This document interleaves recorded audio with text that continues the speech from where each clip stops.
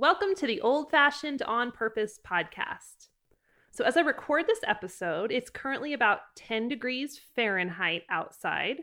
We had a snowstorm over the weekend. They're calling for another storm today. We're going to have crazy high winds on Thursday. So, it's going to be pretty exciting here over the next few days. I kind of feel like living in Wyoming has given me a PhD in homesteading in freezing temperatures. And in today's episode, I thought it would be fun and maybe a little bit educational for some of you who live in warmer climates for me to dive into some of our strategies and routines for keeping our animals warm and safe throughout the winter months. I'm your host, Jill Winger, and for the last 10 years, I've been helping people just like you who feel uninspired by modern life. I'll show you how to create the life you really want by learning how to grow your own food and master old-fashioned skills. So I actually really enjoy chores in the wintertime, which sounds funny. I mean, I don't enjoy the cold fingers or the shivering on occasion, but there's something really special to me about going out on this still snowy morning or in the evening before it gets dark and making sure all the animals are tucked into the coop or into the corrals and they have the food and the water. It just feels like a little bit more of an adventure. So some of you who live in super warm climates might think that sounds absolutely crazy, but I kind of enjoy it in a weird way. Although come about April, I'm kind of over it and ready for some warmer temperatures. But I thought it would be fun if I dove into the specifics of how we take care of our chickens and our horses and our goats and our cattle during the winter time. Because we've kind of gotten it into a routine over the years because let's face it, winter lasts about 8 months here. So we kind of have to learn how to roll with it. So let's start with feed, whether that's hay or chicken feed or whatever. Let's talk about how we roll with feed during the winter time. So we actually don't do a lot of extra fancy feed. Some people do. It kind of depends on your animal and their needs. If you have a lactating animal, you may need to boost their intake with some grain or some extra calories during the colder winter months. If you have an older animal, sometimes they need a little extra boost. But we usually have found we don't need to add extra grain into the diet for the most part. What we do is make sure our animals have plenty of hay available at all times. Now, the reason behind this is because the process of digesting roughage, which is hay, right? It helps keep horses and cattle and goats warm. So that internal digestion actually plays a really big role in keeping those animals comfortable. So the number one thing we do is make sure that when it gets super duper cold, that everybody out in the barn has enough hay to munch on throughout the day. They're just going to burn a lot more calories as well, trying to keep warm. Sometimes we have our animals out on pasture when it's snowing, but honestly, they don't get a lot of nutrition out there at that point. Usually the grass is pretty brown and dry, and if it's snow covered, they might be able to pick through the snow and get a little bit of grazing in, but it's not going to be enough for the most part to keep them where they need to be nutrient-wise. So we do feed large round bales of grass hay during the winter, and we usually do that free choice. You may have seen pictures of us putting these giant bales into the feeder with our tractor or skid loader. Maybe we've done pictures and videos of that on social media and YouTube, but we basically allow the cattle at least to be free choice on those bales during the winter months. The horses technically could be free choice, but our horses tend to get really fat really easily. So I try to lock them off the bale, usually for about 12 hours on, 12 hours off, just to try to manage their weight a little bit. But if your animals need it, they can stay on a bale throughout the day. Often, or rather, maybe not often, but sometimes we use a grass alfalfa mix for that bale, especially for our cattle that have calves on them or cows that are lactating, just to have a little extra protein with that alfalfa. But for everything else, usually grass is sufficient. Now, back in the day, before we got fancy with our tractors and equipment, we did just feed small square bales. And I'm guessing that if you're just starting out in homesteading, this is probably what you're using. So if you're feeding small squares, you're just going to divide out the portions. And then usually, back then we would feed some in the morning, some in the evening. They're not necessarily going to be able to eat on that all day long because you're probably not going to be able to be out there feeding all day long. But it's still, as long as you're feeding them a nice portion in the morning and a nice portion in the evening, you should be fine. I will say, though, that getting a tractor has saved us a ton of work in just being able to use those large round bales. They're easier to stack, not as much man hours required handling them. So that's been really nice, but it's not a necessity. Okay, so for feed, we get plenty of hay, not necessarily grain unless an animal really needs it. Let's talk water. Water is a really big deal, even in the wintertime. I know we think that, the hot summer months are when we really need to be focused on water. It is just as important during the winter. Now, the problem is that watering in the winter, when it's consistently below zero, is not exactly my idea of a good time. I'm guessing it's probably not yours either. But it's something you really need to have a plan for, especially if you have dairy animals, because lactating animals need lots of water, even when it's cold. My biggest bit of advice, I think, around watering would be for you to invest in the tools you need or the plumbing you need to prevent yourself from having to haul water from the house.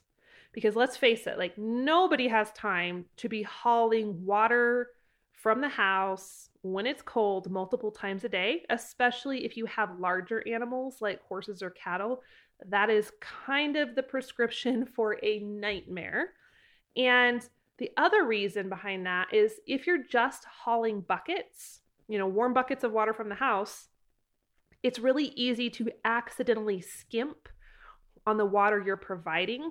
So the animals might not be getting as much as they need.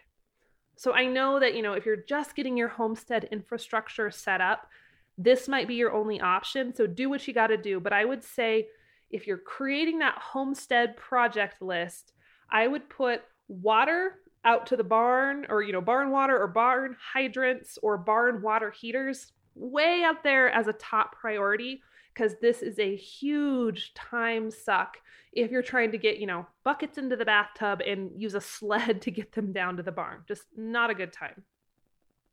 So for our watering setup, we have a big old stock tank that our horses and cattle share. And we use a tank heater. You can get them at any feed store. They're pretty inexpensive. You just do have to have electricity for them. And we leave that plugged in when it's super cold. When it's way below zero, we sometimes still will have to use an axe to chop the ice out, but it's not as thick when that tank heater is in the water. If you are trying to chop completely unheated water, it can get many, many inches thick, and you need to have some muscle behind that axe because it can be quite the workout chopping the chunks of ice out. For our chickens, it's really important that they have access to good water in the winter as well. We will use a heated dog bowl. Again, these are available at your regular feed stores or your big box stores. You plug them into the outlet and it keeps the water from freezing. It's pretty handy. The only thing I don't like about it is that it's not a huge capacity. So you have to fill it up at least twice a day to make sure they have enough. But it's a good option and you're not having to break buckets all the time.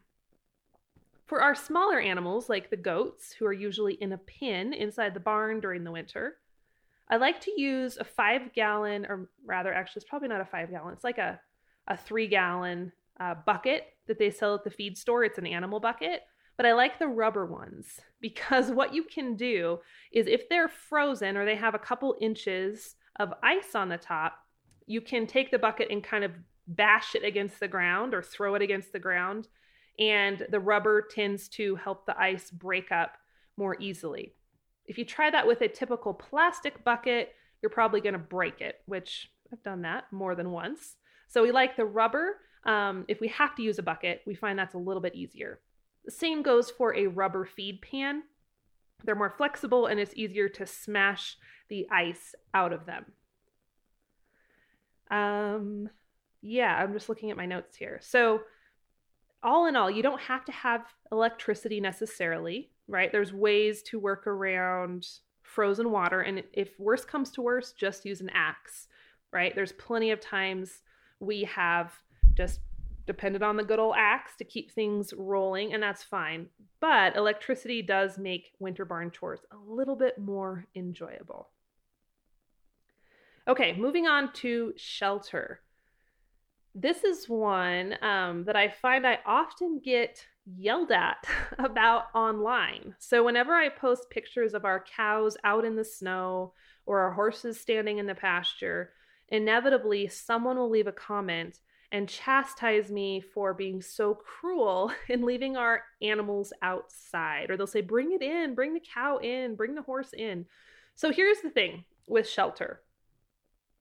Large animals and livestock, as long as they have proper hair, don't necessarily need to be in a heated building, right? They are designed to be out in the elements, and their hair coat is pretty amazing at insulating that animal. And horses, cattle, goats, sheep don't have to have a barn to survive a winter, even a Wyoming winter. They can be absolutely fine out in the pasture. The one thing they need, at least in our area, is a windbreak. So it's not even something with a roof or a covering. The animal just needs a way to get out of the wind. Because when an animal gets wet and then the wind blows, that's when things can get a little bit iffy. So what we do is we have windbreaks available to all of our critters at all times, actually, because the wind blows year-round here, although it blows definitely way worse in the winter. But anyway, our windbreaks are a variety of things. Sometimes they're a building. Sometimes there are wood fences that we've built with very tall vertical wood slats, and that acts as a windbreak. And for out in our one pasture, which is a little bit more exposed, we actually have these huge steel panels. Our neighbor welds them specifically for use as windbreaks for cattle. And we have those situated so they block the wind from the north and the west, because that's where our most powerful gusts come from year-round. So we have windbreaks, but we don't necessarily have shelter.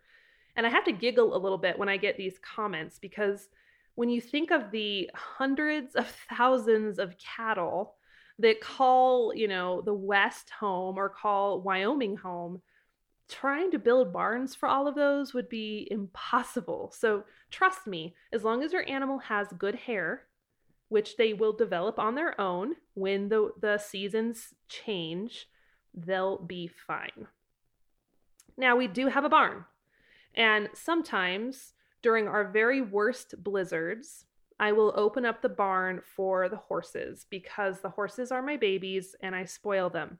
However, they are fine outside 99.9% of the time. Now, with chickens or poultry, it's a little bit different. They do need more of a shelter and they will need a place to roost. So your chickens will need more than just a windbreak, but they're pretty good at finding that. So we have a chicken coop, of course. I don't always heat it. In fact, there are most of the winter months I don't put the heat lamp on. I only turn it on if it's very, very frigid outside. We have a handful of rogue chickens who have decided they hate me and want nothing to do with me and will not stay in the chicken enclosure no matter what. And I've been amazed. I've tried to catch them. I put them in. I try to feed them. They just were like, get away from me. We don't like you. They're Icelandics, which is this heritage breed that's a little bit off-standish, to say the least. Anyway, these Icelandic chickens will roost up in the rafters of an open shed that we have. It's a 3-sided shed. So it's not exactly insulated, doesn't have a heat lamp, and as long as they can get up into the rafters, these stinking chickens have survived crazy cold temperatures, like ridiculously cold temperatures. They just got up and above. So it's not my preference for them to be up there, but it's been reassuring to know that they can survive if they're being jerks, because they won't cooperate with my plan of keeping them in the chicken coop. So anyway, chickens do need some sort of shelter and roosting, preferably something that's away from drafts.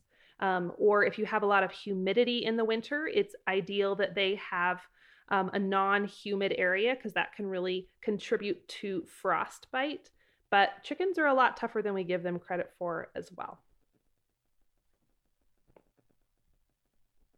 Okay, so just a few other little tips for you as we wrap up our conversation on winter livestock care.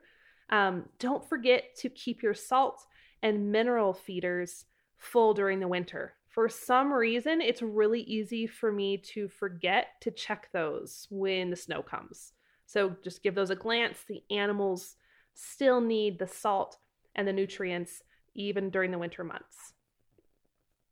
This kind of goes without saying, but if you're brand new to cold weather homesteading, drain your hoses every single time you use them. Otherwise, right, we know what happens. You'll end up with a bunch of frozen hoses either in your bathtub or your mudroom, and they drip and they make a huge mess. So avoid that and just drain the hose outside as a part of your routine. It will save you a lot of headache. Ask me how I know. Okay, this is one that I've learned the hard way over the years. During the winter, if you live in a climate like we do, when the temperatures rise above freezing, get out there and clean the barn as fast as you can. Because when the temperatures drop again, the poop freezes to the ground. And honestly, it makes me very aggravated when I go out there and the barn is a disaster and I can't do anything about it because it's all frozen solid. So when the temperatures rise, get out there, clean it, and you're going to be really glad you did. Alrighty, my friends, those are my best tips for homesteading with livestock in the winter. It's definitely an adventure, and it's definitely more work than the breezy, easy summer months. But honestly, I'm kind of thankful for the days when I'm forced to get out there in the cold and be a little uncomfortable, because I think I appreciate coming into a warm, cozy house with the pot of soup on the stove and the roaring fire that much more. And I think if we're comfortable all the time in our surroundings, right? If we work so hard as humans sometimes to make sure we never are uncomfortable or we never experience discomfort, well, it's really easy to take a lot of things for granted. And I think that applies to a whole lot of aspects of life, not just homesteading. So roll with the punches in the winter. Enjoy the chores, right? You are partaking in traditions of barn chores and milking in the cold and dealing with animals in the snow that our homesteading ancestors were very familiar with. And then we'll all celebrate together when spring rolls around. So if you are ready to do this homesteading thing, make it happen, but you're feeling a little bit unsure of how or where to start, well, that is my specialty. I happen to have an entire library of resources I put together for homesteaders just like you, and you can get complimentary access to this library over at www.theprairiehomestead.com/grow. And I'll leave that link in the show notes. But one more time, it's theprairiehomestead.com/grow, GROW. And that's it for this episode. If you enjoyed it, I would love it if you would take a minute to pop over to your favorite podcast player and leave a quick review so more homesteaders can find this podcast. And I appreciate you taking the time to listen. We'll chat more on the next episode of the Old Fashioned on Purpose podcast.